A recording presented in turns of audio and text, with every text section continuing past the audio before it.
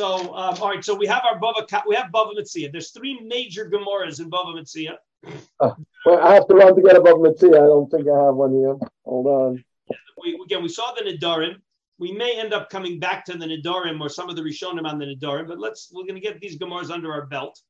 So we're going to start. We'll do it in the order that it seems to flow, even though it's not in chronological order.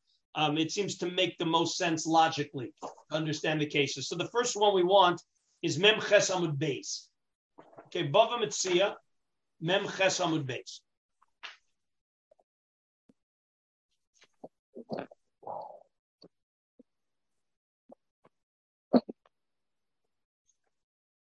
Okay, it's pretty much in the middle. It's a little bit above the middle of the page. It starts Itmar. There's a star by it. Itmar a Ravon. That's where it starts. Wait, Baba Metzia Mem Tet? Mem Chet Amud Beis. Mem Ches Amud Beis. A little bit above the middle of the page. Itmar a Ravon.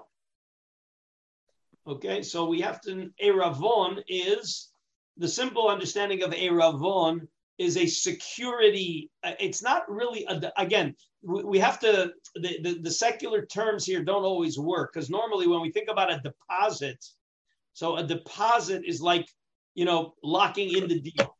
Okay, so here in a Ravon says Rashi. Let's see what's the scenario. We got to know what the scenario is. Okay, the scenario is a little tricky. A Ravon says Rashi. The Rashi is towards the top. Okay, so what's the scenario of a Ravon? Miktsas hamaos nasan lo al pisuk merubah. So Rashi understands that we have $100,000 property, and he gives him $10,000. Okay, towards the purchase of the property. Okay, so and then somebody backs out. Okay, so what happens when there was the Eravon, and then somebody wants to back out? So Rav Amar Kinegdo Hukone. If he gave 10% of the purchase price of the full amount, he gets to keep 10% of the property. Rabbi Yochanan Amar Kineged Kula Hukone. Says Rabbi Yochanan, no. You gave a 10% deposit, you get to keep the entire property for your deposit. Says Rashi. So you got to see the Rashis here are a little tricky. All right. Who sovar kenegdo who kone? All right. You got to see the Bach. And please take a look at the Bach. Who sover keneged who kone? All right, we're talking here. All right. So the Bach says like this. Who kone lekabel mishapara velo kone kol hapisuk. In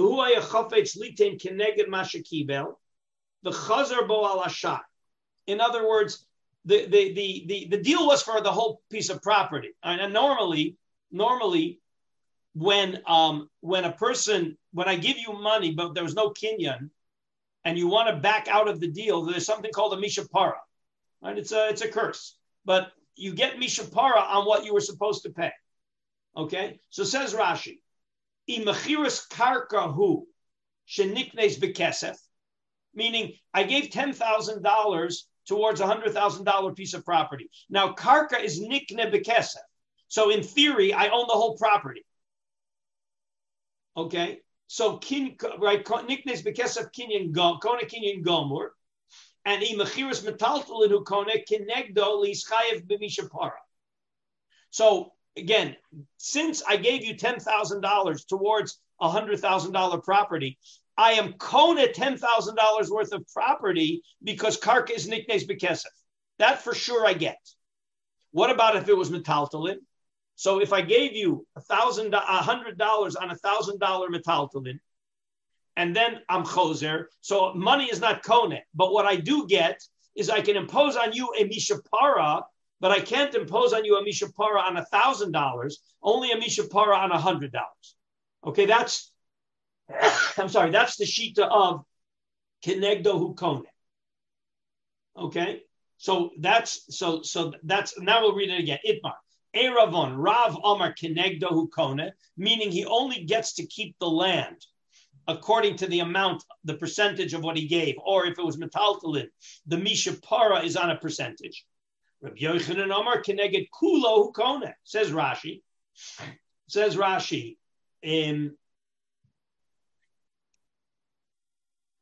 I'm sorry, there's no more. Yeah, Rabbi Yochanan Amar bekarke kinyan gomor metaltalin lekabel mishapara. Okay, so when Rabbi Yochanan says keneged kulo hukone means that he gets to keep the whole, he owns the whole $100,000 property, and in metaltalin there's a mishapara on the whole $1,000 object. So that's a machlokas amoraim. When you gave the eravon, what are the consequences of that eravon?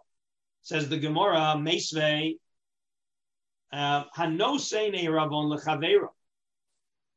The Omar lo imani chozer bi eravoni mochlecha. So here's the scenario. All right. So again, I learned from Josh Eisenberg today that it's called a hard deposit, but it's not like a real hard deposit, but it's got bilateral consequences. So I'm going to give you a $10,000 deposit to guarantee that I'm going to do the deal. We haven't done the deal, but I'm going to do the deal. And the condition is that if I don't do the deal, if I back out of the deal that we're agreeing on, I lose my deposit. But if you back out of doing the deal, not only do you have to refund me my deposit because there's no penalty on you for that, but just like I have a penalty if I back out of the deal, you're also going to have a penalty if you back out of the deal. What's your penalty? You got to refund the deposit and match it. So if I back out of the deal, I lose $10,000 deposit. If you back out of the deal, you have a $10,000 penalty. That's echpol, meaning you're going to have to give me back my deposit and add $10,000 to the refund. Okay, that's the deal. Is it binding or not binding? Says the Brisa. Hanosein eravon lechavero. The Omer lo imani chozer bi ervoni mochlecha v'halo Omer lo imani mocher imani echzor by echpol lecharvoncha. Maybe what we should do before we see the din is we should see the Rashi on the scenario. Okay, hanosein eravon. Rashi hanosein eravon. Everybody with me? Hanosein eravon. Lo dami leahi dile'el. It's not, the earlier case was a down payment on the purchase of the property. That's not what's going on here. Eno prias miktsas mos shikoran Irish. In other words, it's not a payment towards the purchase, but what is it? Ravonu mashkon. It's, again, I don't know exactly what you call it in the secular world. It's like it's a deposit of guarantee to make sure that we do the deal. Liknos et achozerba. Like a security. It's like a security. Okay, Ephraim, does that sound like, is that what you would call it? Well, you put down money to guarantee that you guarantee the deal is going to happen. Right. What would you call it, Ephraim? Irrefundable deposit. I mean, that's what it is. Okay, so that's what I did. Right. But no, wait. But you see, no. But it's not an irrefundable deposit. Means if I do the deal, what happens? You don't get the deposit gets applied to the purchase price. Right. Okay. So that's, but you see, so that already made that payment like towards the land. So this is really like it's some kind of an escrow money where it's a guarantee that I'm going to do the deal and you're going to do the deal. So if I don't do the deal, I lose the money, and if you don't do the deal, we penalize you for not doing the deal. Is there such a concept in the secular? I mean, you can write any contract you want. Yeah, sure, there is. Yeah. Josh, what do you want to add? No, I would say that that's exactly how it works in the transactional world here. In other words, the money that goes into escrow doesn't need to be applied to the purchase. It just generally, because it's available cash, it would be applied to the purchase. But if somebody's welcome to take other money and use it and get their deposit back, there's nothing that prevents that. It's not a pre-purchase or anything like that. Fine. So that's exactly a security deposit. I see here that Pinchas wrote a check. For some reason, his microphone's not working. So he said that it's just it's not a down payment, it's a guarantee payment. Okay, fine. So that is the scenario. Okay. So what's the din on such a thing? So back into the Brisa. No saying Erovon Chaviv Romelo Imani Choser Be Ervoni Mofel Chavalo Merilo Imani Achor Be Echbol Chervoncha. This Kaimu Atanayim, meaning if Reuven put down the deposit to buy and he doesn't buy, he loses the money. And if Shimon, who the seller, doesn't sell, he has to refund the deposit and match it with a penalty payment. Divri Rabbi Yossi. Rabbi Yossi L'tameh, this is a parenthetical comment. This isn't in the Brisa. This is in the Gemara. Rabbi Yossi L'tameh, De Amar, here we have the magic words, Asmachta Kanya. I hope everybody understands that this is an Asmachta, because the seller never really intended to pay a penalty of $10,000. And even the buyer probably never intended to lose his money. So it's clearly an Asmachta. Rashi's going to explain it. Rabbi Yehuda Omer Dayo Sheyikne Keneged Ervono. That if the seller backs out, it's a little tricky what that means. Dayo, it's enough for the buyer to simply get, the simple understanding would be to get $10,000 worth of the land. So let's see Rashi till there, because Rav Shimon ben Gamliel is going to complicate it for us. Says Rashi, Rabbi Yossi L'tameh Di Omer B'Vav Basra Paraget Pashut. I hope everybody remembers that we saw that. Asmachta Kanya. Here's Rashi defining Asmachta. You got to remember this Rashi, because we're going to have lots of definitions of Asmachta in the Rishon. All right, the Gemara only says Asmachta Kanya, Asmachta Lo Kanya. What's the definition of Asmachta? So we want to lock in Rashi right now. Havtochas Guzma. A man makes an exaggerated promise. Sha'adam avtiach es chavero lismoch alav, shim lo yikayim tano yiten kach v'kach.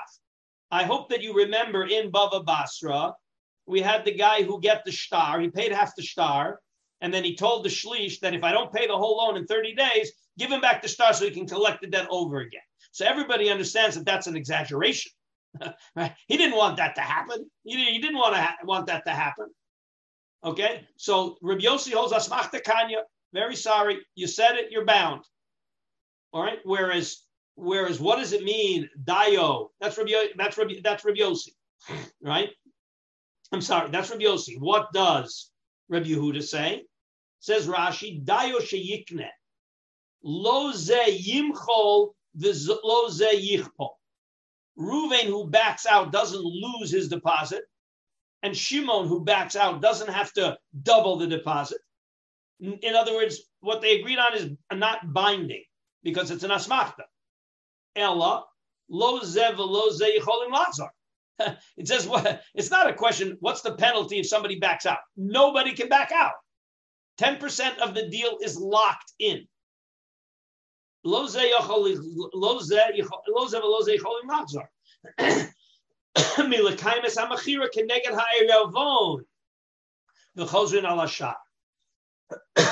sorry. So what Rabbi Yehuda is saying is that when you give that $10,000, just 1 second, you give the $10,000, and that was the deal. The deal is that nobody can be choser on $10,000. Excuse me, just 1 second.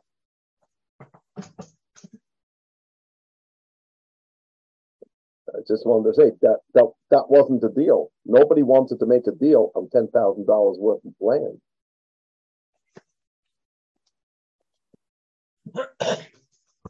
Okay, Daniel, I heard what you said, and okay. So again, you got to know what was.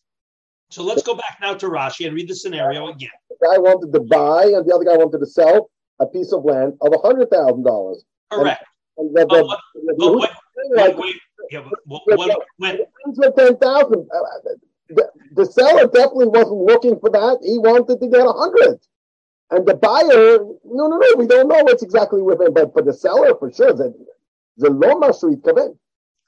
Again, if zelo mashuit kaven, then he should not have taken a $10,000 deposit. He should have taken. He should have made a kinyan. He should have had the buyer make a kinyan, chalipin, chazaka, or kesef on the whole property. And then that's called zakav halav b'milva. He could then go back to him and collect the whole $100,000. That's exactly what didn't happen here. It was given as an eravon. It was given as a guarantee that we're going to make the deal. So how much of the deal is locked in? How much, again, according to Rabbi Yossi, whatever they agreed upon, that's what happens. But Rabbi Yehuda says, no, that doesn't work. So, but something happened. You could have said nothing happened. No, something happened because he gave money. The money has to have some effect. So what effect does the money have? Is that whatever the money is, they're locked in for that amount of the deal.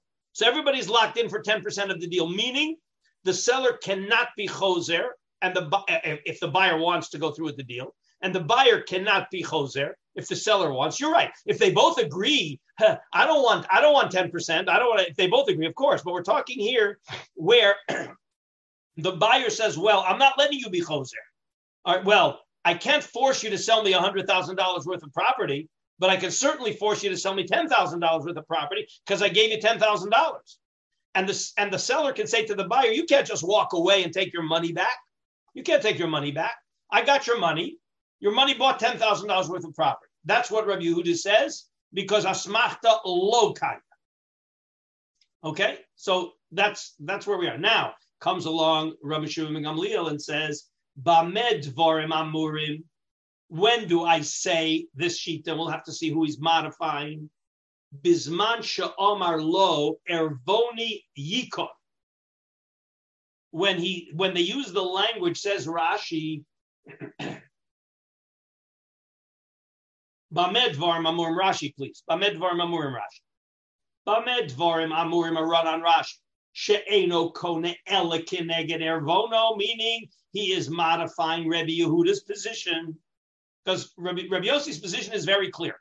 Rabbi Yossi's position is whatever they agreed upon happens. The fact that it's an asmachta, okay, asmachta kanya. But Rabbi Yehuda says no asmachta lo kanya, and therefore they're locked in for 10% of the deal. And maybe, Daniel, this is what you were alluding to, that bisman shomer lo ervoni yikon, says Rashi, yikne ervoni yikon yikne shalom natna lo b'toras tchilas piraon v'hashar alav milveh. He didn't give the $10,000 as, okay, this is the down payment for $100,000 of karka, and I owe you $90,000 for the rest. I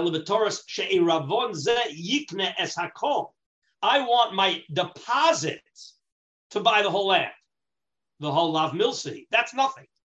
If you say ervoni yikon, the fact that you said it's an eravon and you want it to buy the whole property, that doesn't work. If it's the first payment towards 100,000 and then you owe 190, that works. Okay, but if you said ervoni yikon, then you only get according to your eravon. Aval machar lo bayit osade be'elav zuz. But if the property is $1,000 property, upar lo mehem chamesh mil zuz, and he gave towards the purchase price 500, right? Kana, he owns the whole property. Umachzir lo et hashar afilu lacher kama shanim. And then the buyer has to pay. But you know what? Now it's the seller's problem to go collect the money. Meaning the buyer owns the whole property if it was given as the payment towards the karka as opposed to an eravon.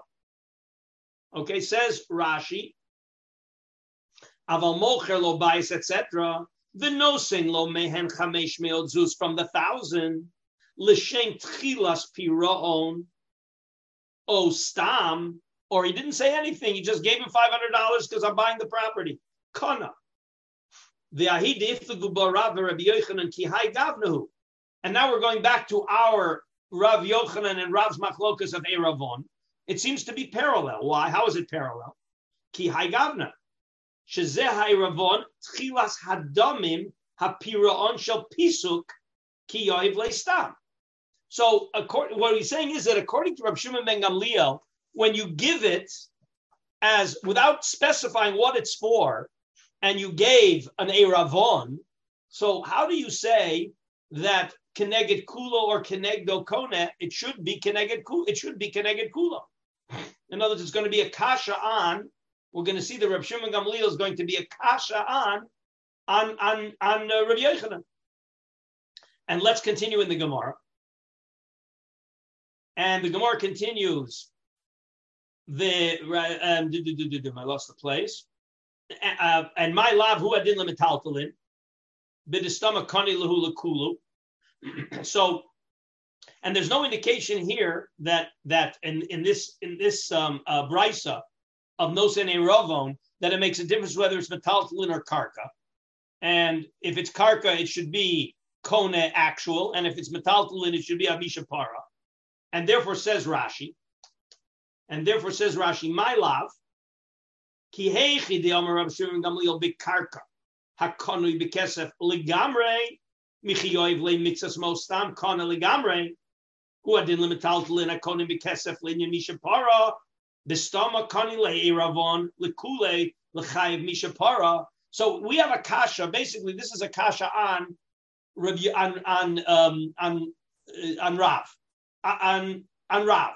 okay? Because Rav says that the eravon is kenegdohu kone, okay? And Reb Shimon Gamliel says that no, that unless you say the eravon yikon, but if you just give it to him stam as an eravon stam, it's interpreted as being a down payment towards the entire purchase price.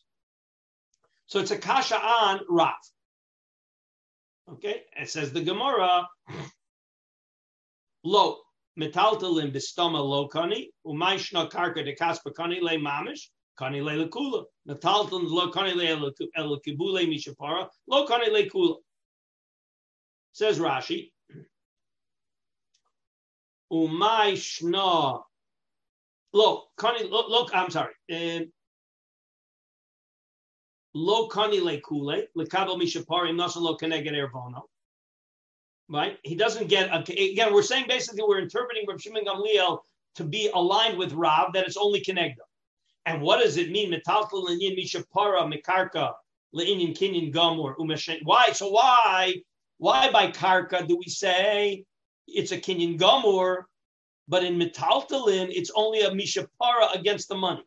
Why? Because since metaltalin lemid mishapara, I'm sorry, let's read the teretz again inside. I'm sorry, we got to read the teretz inside.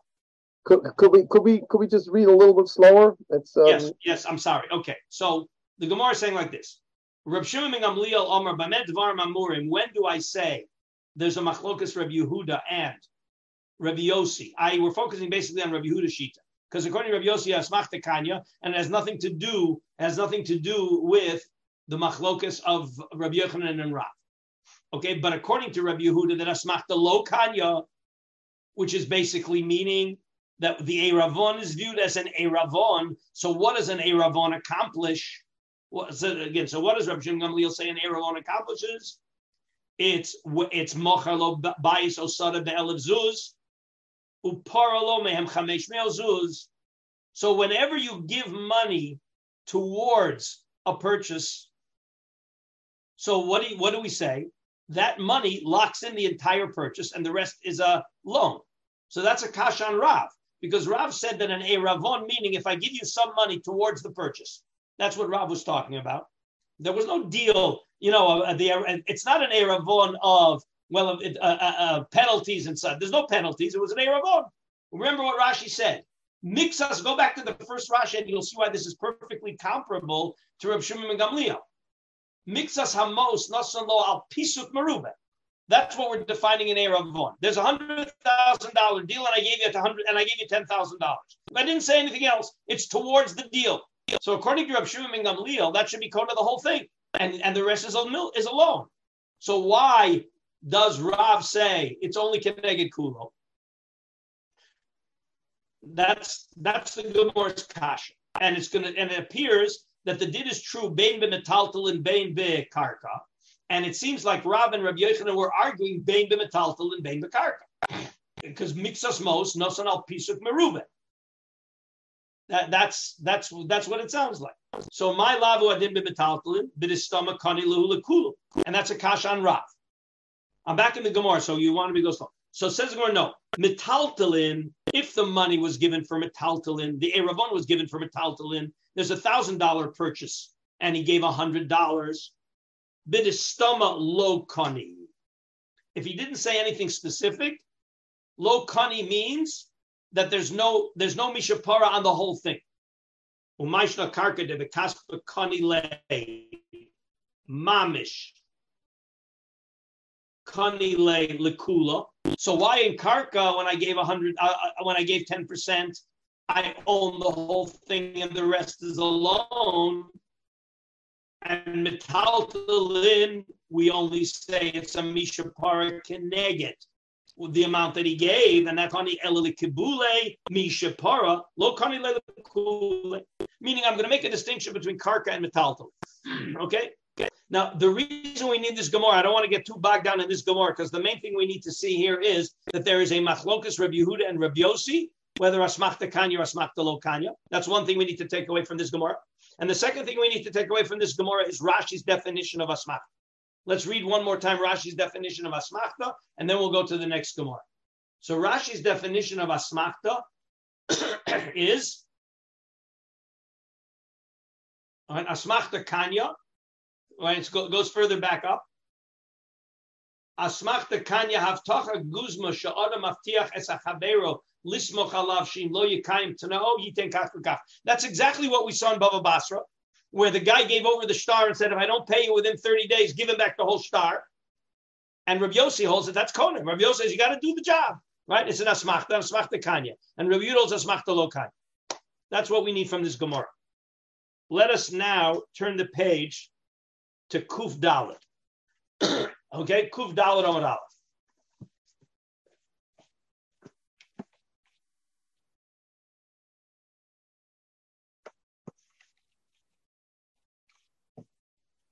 Okay, so Kuf Dalet Amud Aleph.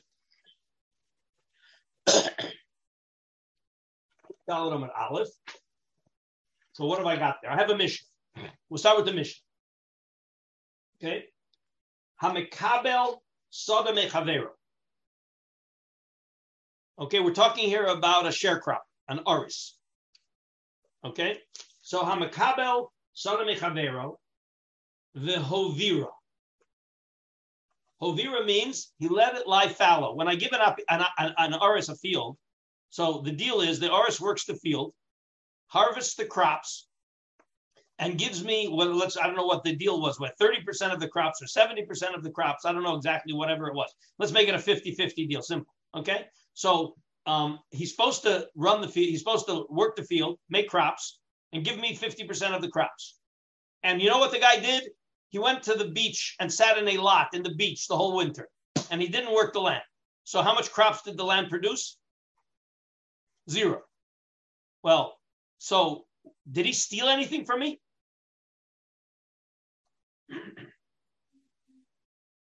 What did he steal from me?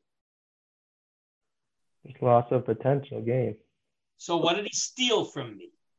Nothing. Not called stealing, but he shafted me out of the deal. Okay. So what do you do? What's the recourse? What's the recourse? It says the Mishnah, Shamin osa kama ru'uya lasos v'noten lo. We make an assessment.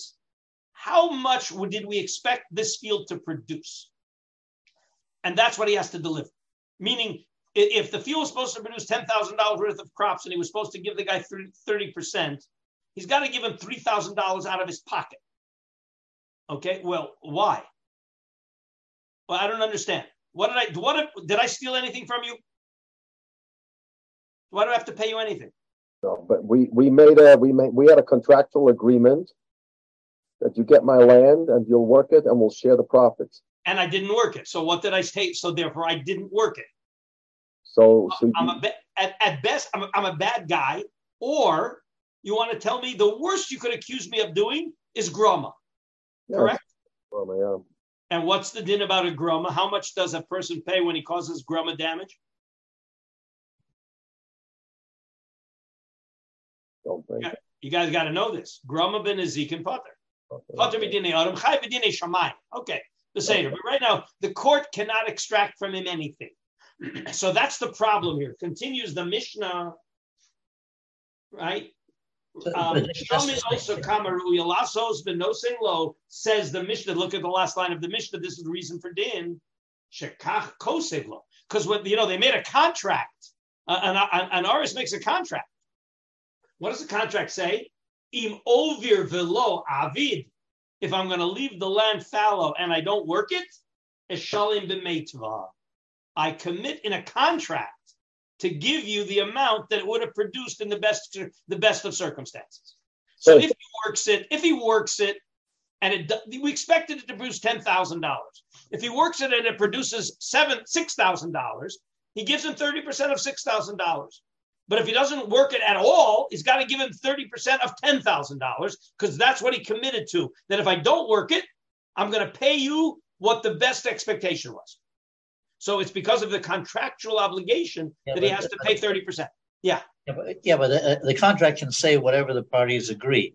That's pretty clear. The question is, what's what you would call the default position? There's no contract. No, exactly. I wanted to ask the same thing. If there's no contract between the parties, what's the default position? That's what I'm interested in. The contract could say anything.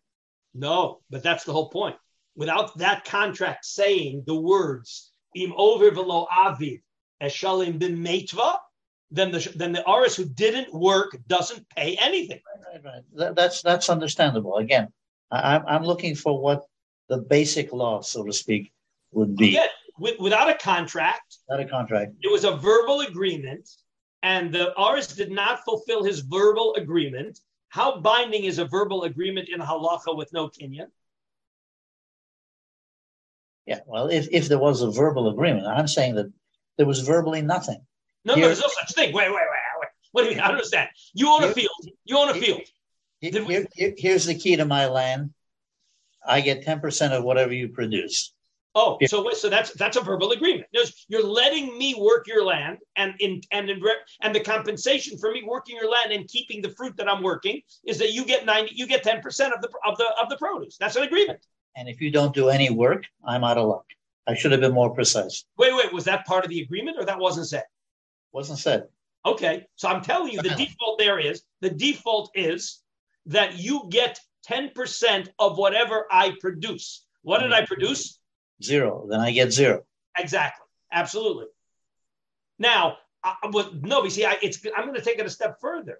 I'm committing to work the land and give you 10%, but I do it verbally. So then if I don't do it, I don't have to give you anything because I caused you a loss, but it's grama, and therefore you can't hold me liable in a base. I mean, this should be obvious that a verbal agreement to do something, if I don't do it, I don't do it. There's no penalty. If there was no contract, if there was no kinyan, I promised to do it. Unfortunately, it's the old saying, I promised, but I didn't promise to keep my promise. Okay, that's the problem. In secular law, verbal contract does have value. Absolutely, and in halacha it doesn't, except maybe for a mishapar. Okay, but certainly it's not enforceable with finance.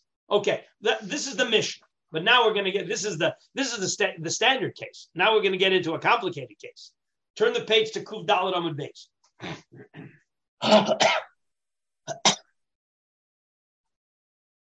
It's right in the middle of the page. How it starts with the first words on the line. Hahu gavra de kibel ara mechavre. Everybody see where I am? It's right across from the Tosfos Hai Iska. A line above the Tosfos Hai Iska. Everybody see where we are? I don't want to read it without everybody following me inside. Hahu gavra. So hahu gavra de kibel ara mechavre. Okay, so here's an aris. He took land from his friend. And Omar, here's the deal. Imuvran law, if I don't work it, and as I leave the land fallow, Yahivna lecha alfa zuzi, going to pay you 1,000 zuz. That's way beyond what the land would normally be expected to produce. Meaning he's committing himself to a big penalty if he doesn't work the land. Ovir tilta. What he did is he let 1/3 of the land lie fallow, and he worked 2/3 of the land. So what do you want to, what should we do here? Well, he didn't let the land lie fallow, but he let 1/3 of the land lie fallow. So Amar Nahardoi, Dinahu Diaiv lay Tlas Mea Vitiltin Vitlosa Vitilta. Okay, the penalty for not working the land was going to be 1,000 zuz. He left 1/3 of the land lie fallow. He's got to give 333 zuz. You guys like that or not? Why don't you like that, Tuvi? It seems black or white, and we're viewing it as I would want to say he worked the land. He should be Yotze's clause, and he shouldn't have to pay anything. Not pay anything? Yeah, he worked the land. He did his job to be Yotze the clause. He only worked 2/3 of the land. He let another. That's working the land. He did some of it. No. That's not called working the land. That's not called working the land. That's called working half the land. That's working half the land. The other half. He worked some of the land. So for what you worked, you give him 20%, and what you didn't work, you got to pay the penalty. No, that's pashut. You're going in the wrong direction, right? The land usually produces $100 worth of crops, and he said, if I don't work the land, I'm going to give you $1,000 penalty. So if he wouldn't have worked the land, would he have to give $1,000 penalty? Correct. If he didn't do anything. What happened to Asmachta? What happened? You took your eye off the ball. What happened to Asmachta? Says Rava Omar Asmachtahi, Asmachta lo kanya. So now says Rashi. Let's see what has to happen. Says Rashi. Where's the Rashi? Starts. The penalty was inflated in a sense. It's such a high penalty. Absolutely. So Nardoi says tough. If you wouldn't have worked the whole land, you would have had to give 1,000. You didn't work a third, you can give a third of 1,000. Yeah, but what are you talking about? That penalty was inflated. It's an asmachta, and therefore he's only liable to give the normal expectation of what that third of the land would have produced, because everything else is asmachta. Which would have, if the land produces only 100, right? So then the penalty should not have been more than 33. That's exactly what Rava said. That's exactly what Rava says. But Nardoi says, I'm very sorry. You agreed to a big penalty, and therefore you're liable for the big penalty on the part that you didn't work. Nardoi really needs to be explained. Well, it doesn't need to be explained if you hold asmachta kanya. If you hold asmachta kanya, it's obvious. No? I don't know. I mean, did the guy really mean to? Excuse me. You're asmachta kanya. Yeah, I guess he was stupid to agree to this. Well, no, because he was irresponsible for not working the whole land. Yeah, okay, but to agree for such a. Where is it here? I don't for such a penalty. Well, again, Daniel, don't make every asmachta. Excuse me. Why? To agree to such a humongous penalty seems to me like it goes beyond the sugya of asmachta kanya lo kanya. And when I have $1,000 loan and I pay you $500, and I say if I don't pay back the second $500, then you get the shtar and you collect the whole 1,000. That's not exaggerated? Okay, maybe you don't like it because it's 500 and 1,000. Let's turn it into 100,000 and 200,000. Now we're talking. You're bothered by the size of the penalty. Come on, it's an asmachta. It was an exaggeration.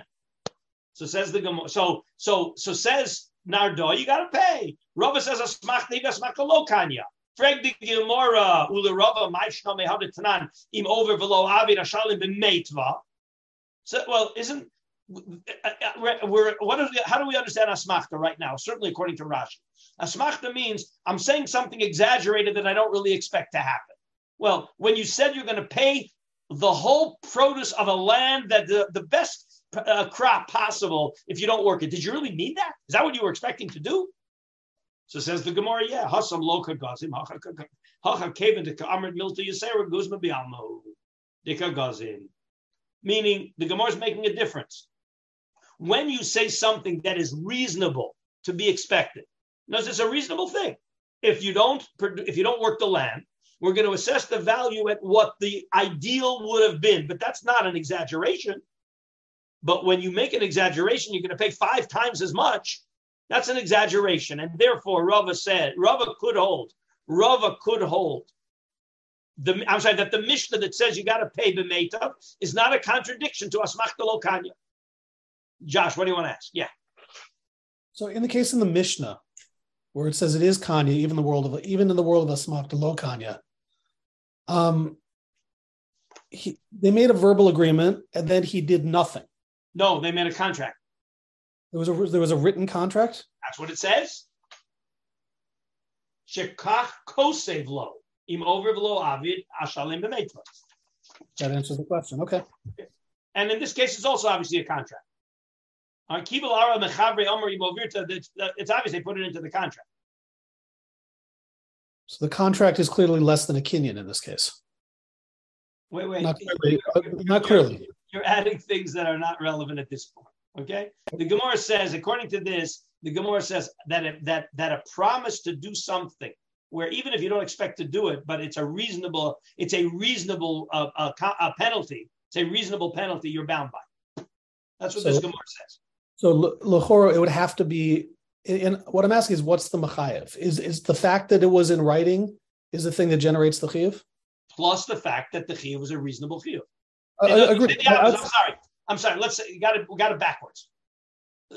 What's the unmechayev? Now the default is that you are bound by what you said.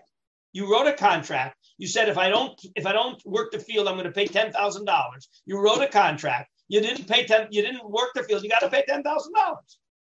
Okay. The only reason Rava says not is because it's an asmachta lokanya. But it's only if it's an asmachta. You didn't expect it. It's not reasonable. It's an exaggeration. Understood. My point is that here we have maybe dvarim ba'alma. They could still be machayev him, if not for asmachta. Why? I don't understand. We have a contract. The only question here is whether the contract. Let's go back to our case of the shtar. Okay, I paid the malva $500, and we don't want to write a new shtar, etc. So we give it over to a shlish. Okay, and that's binding. If we agree to a shlish, whatever we say to the shlish now has it. He is legally bound to follow our instructions. Nobody can say I didn't. He's legally bound. However, if the instructions are an exaggeration, if the instructions are unreasonable, then we activate asmachta to say that I really mean it or I didn't mean it. But if I meant it, I'm bound. And if asmachta kanya means you can't say you didn't mean it because it was exaggerated, that's not an excuse. Okay, that's where we are right now. Okay, I want to finish up. Let's get into the next Gemara. The next Gemara is Bava Metzias Samach He. Okay,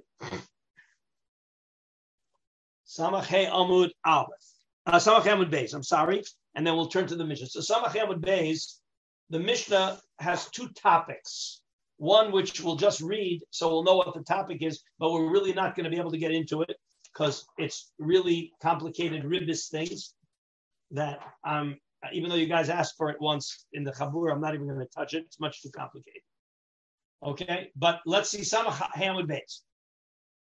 Okay, so Machar Lo Hasadeh. This is a Ribbis Shaila. We're just going to read it quickly because we need the second half of the mission.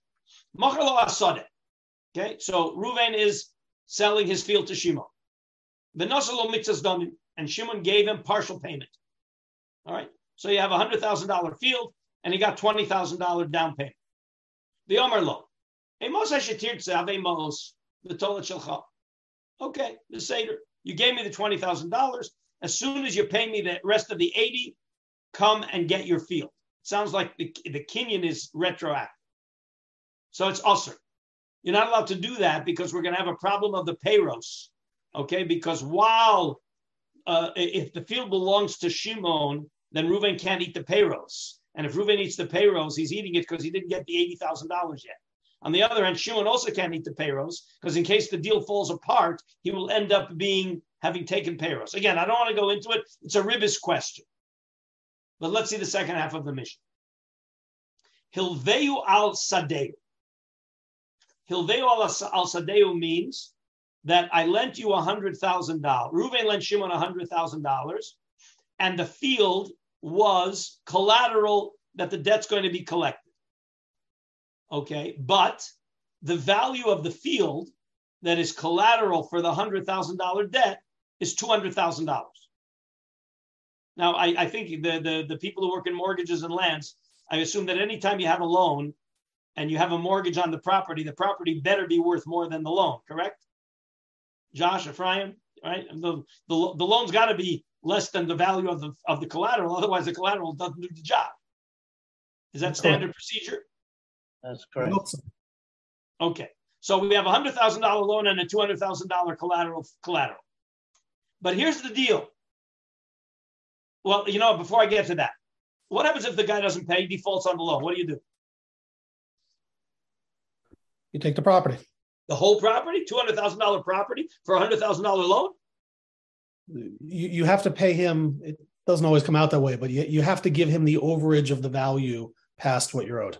Okay. And Brian, right? We all agree on that? Usually you would sell the property, you sell the collateral, and he would get the surplus. But there's no question that the lender is not entitled to more than the amount of the loan, even though the property was mortgaged and the property is worth much more than the loan. Right. Okay. But here we have a case where the borrower who gave the $200,000 property as collateral made the following agreement. Hilveo al sadeu, the Omar lo, im iata noten li mikan vat sholosh shanim, harehi shali. The lender said, I'll loan you $100,000 on the $200,000 property. But if you don't pay me by the due date, 3 years from now, I own the property. Okay? I own a $200,000 property on a $100,000 loan if you don't pay me within 3 years. Hare he shalo. It works. Says Rashi. There will be a little bit of a problem. And again, I don't want to go into the problem, the potential ribis problem, but there is a, no, I'm sorry. No, that's not in this part of the mission. Okay. So everybody understand, it's okay to do this. It's okay to do this. I mean, I hope everybody is already squirming about asmachta. Doesn't it sound like an asmachta? Yeah, the guy wants to lose a $200,000 piece of property because he doesn't pay a $100,000 loan on time. But here it's keep it. We made a chiluk between keep it versus I'm going to give you more. Okay. All right. So let's see Samach Vav Amud Aleph. In the middle of the page, there's 2 dots. Hilvehu al hasadeh. Amar Rav Huna. Bishas matan maos kana hakol. Meaning, if we made this deal at the time of the loan, so the lender gets the entire field, the whole $200,000 field, if the borrower doesn't pay. But if this happened after the time of the loan, I'll give you the scenario. Reuben lent $100,000 payable in 6 months. 3 or 4 months into the deal, the borrower comes and says, look, you know what? I want to have the loan for 3 years. I want you to extend the loan for 3 years. And I'm going to give you a collateral property that if I don't pay the loan back in 3 years, you get to keep the property. But the loan was already made 6 months ago. That's called shelo b'matan mos. So says Rav Huna, lo kana el keneged ma'osa. Then you can't get the whole $200,000 field. If it was done shelo b'shas matan mos, you only get $100,000.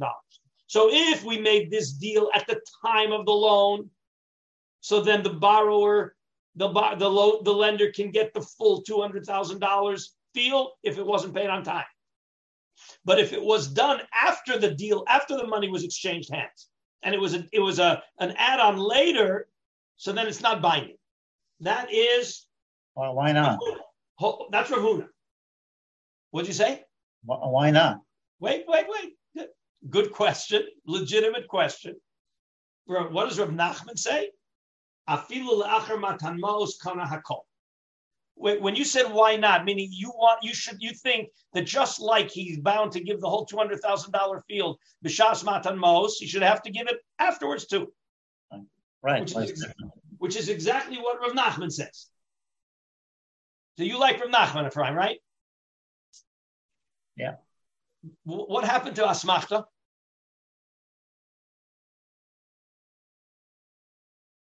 because he still owed him the money when he made that promise, when he made that commitment to give him the land. It was after he borrowed it, but before he paid it. You see, you're starting from the wrong place. You are taking it for granted that when they make the deal b'shas matan mos, it works. Well, if it works b'shas matan mos, why shouldn't it work later? But I think you're starting from the wrong place. How did it work? How did it work at all? It's an asmachta. Does that bother you? It's not such an asmachta because it could be he put up. He otherwise would never get the loan. Okay. Okay. Put up a property that was substantially more valuable than the loan to persuade the lender to give him the money. I can hear that. You can hear that case. Good. You just opened the door for explaining the difference between Shas Matan Mos and later. Okay. Well, again, hold. I want you to hold. Let's go. Let's back into the Gemara. Let's see Rashi first. I think there's some Rashi. Let me see if there's Rashi. Yeah. Bishas Matan Mos. Everybody see the Rashi Bishas Matan Mos? It's a little tiny Rashi. Shas Matan Mos hitna al menas kein kone hakol.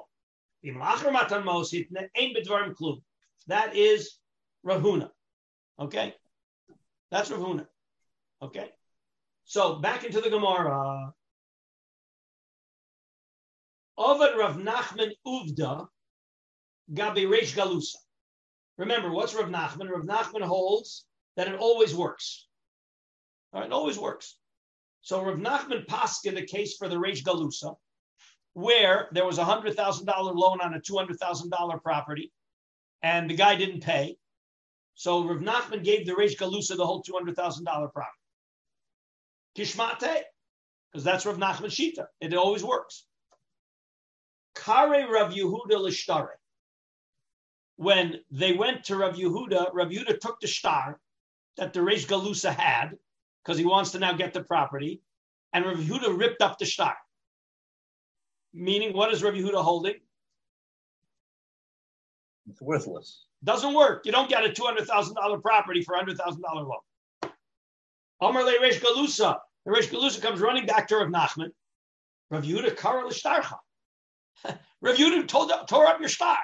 What's going on here? So here we have two versions. Amar le. So this is Rav Nachman's response. Dardaki kare. What do you think? A little kid? What? This was torn up by Inglach. Gavra Rabba kare. Rav Yehuda's a big man, and he tore up your shtar. Chazave time of the kare. He must have found something wrong with the shtar, and that's why he tied it up, tore it up. Meaning he's not retracting his opinion. He's saying there must have been something else wrong with the shtar. All right, another version, Ikadi Amre. Amar Le, he said to the Reish Galusa, Dardaki Kare.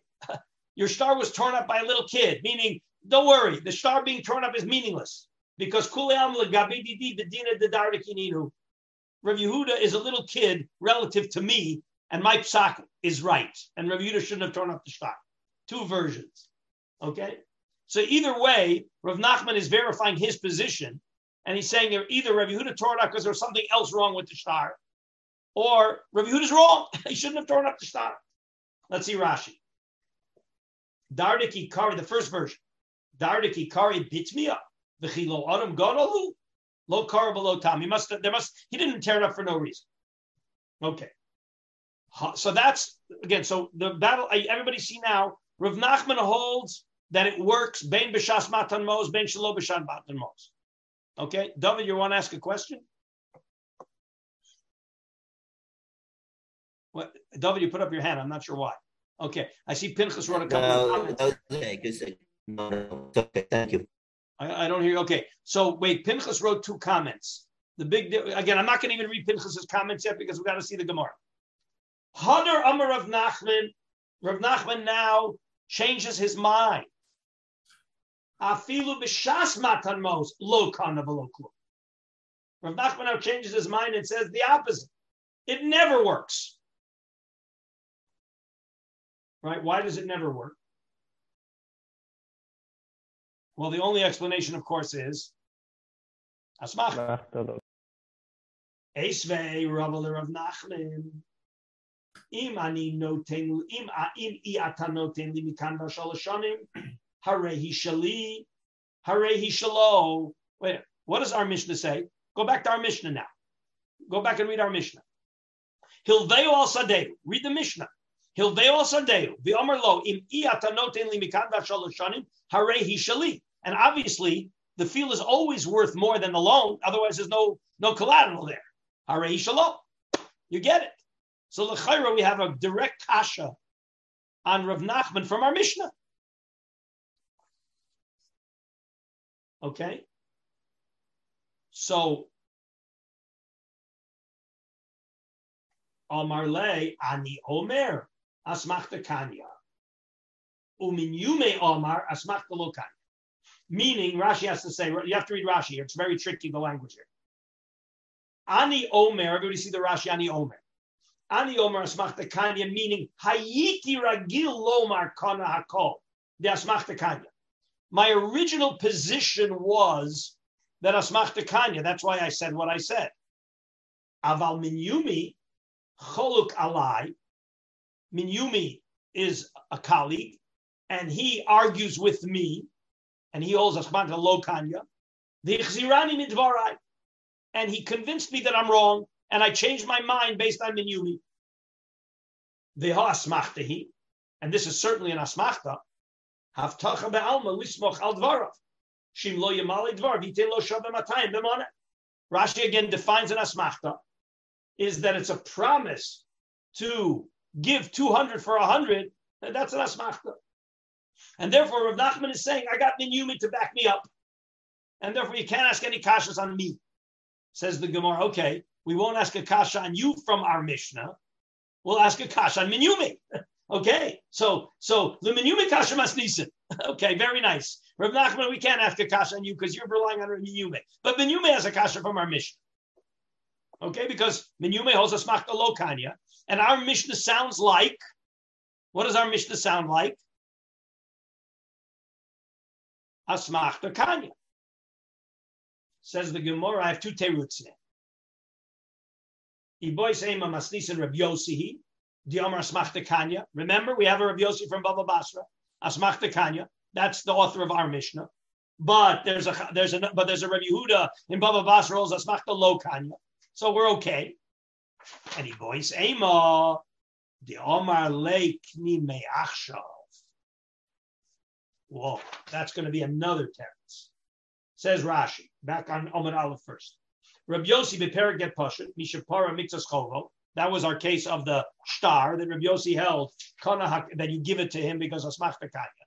But Rabbi Yehuda said asmachta lo kanya. Iboy seima de Omer le kni me'achshav. Says Rashi. Iboy seima masnisin de Omer le. Our Mishnah that says all of this that it works is when he added in me'achshav. Go back to our Mishnah.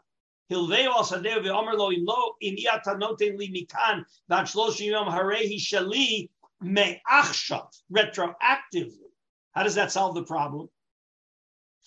Im lo eten lecha ad sholosh shanim delav asmachtahi elakinyan gomori shal menat mecher gomor hichsig b'me'achshav. He gave the money and he said it's going to be yours. It's going to be mine from now. That's a kinyan. Meaning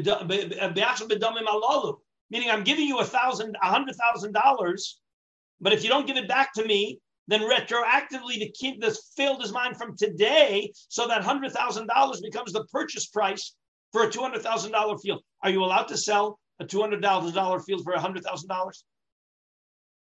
You're allowed to. Of course. So therefore, that avoids the asmachta problem because it turns it into a mecher. V'azli ozil gabe, right? And he needed the money, so he was willing to give him a $200,000 field for $100,000. V'zekiva alov, but the seller did agree. I'm sorry, the lender did agree that in yachzer lo ma'osa b'sholosh shanim yikabel. But remember, it's a tricky thing because what we're saying is that if you don't give me the money by 30 years, then the field is mine from today. But what happens if you give me the money? so then the deal is off. Okay? So he's, so to speak, saying, I'm willing to give you a buyback option that within 3 years you give me the money, then it's not mine from Achshav. And then we get into, I'm going to skip the next couple of lines because it gets into a question, so what happens to the payrolls under those circumstances? I want to avoid that because that gets into the Ribis problem. So what we've got is we've got our Mishnah avoiding the problem of Asmakta because what we did is we turned it into a Kinda.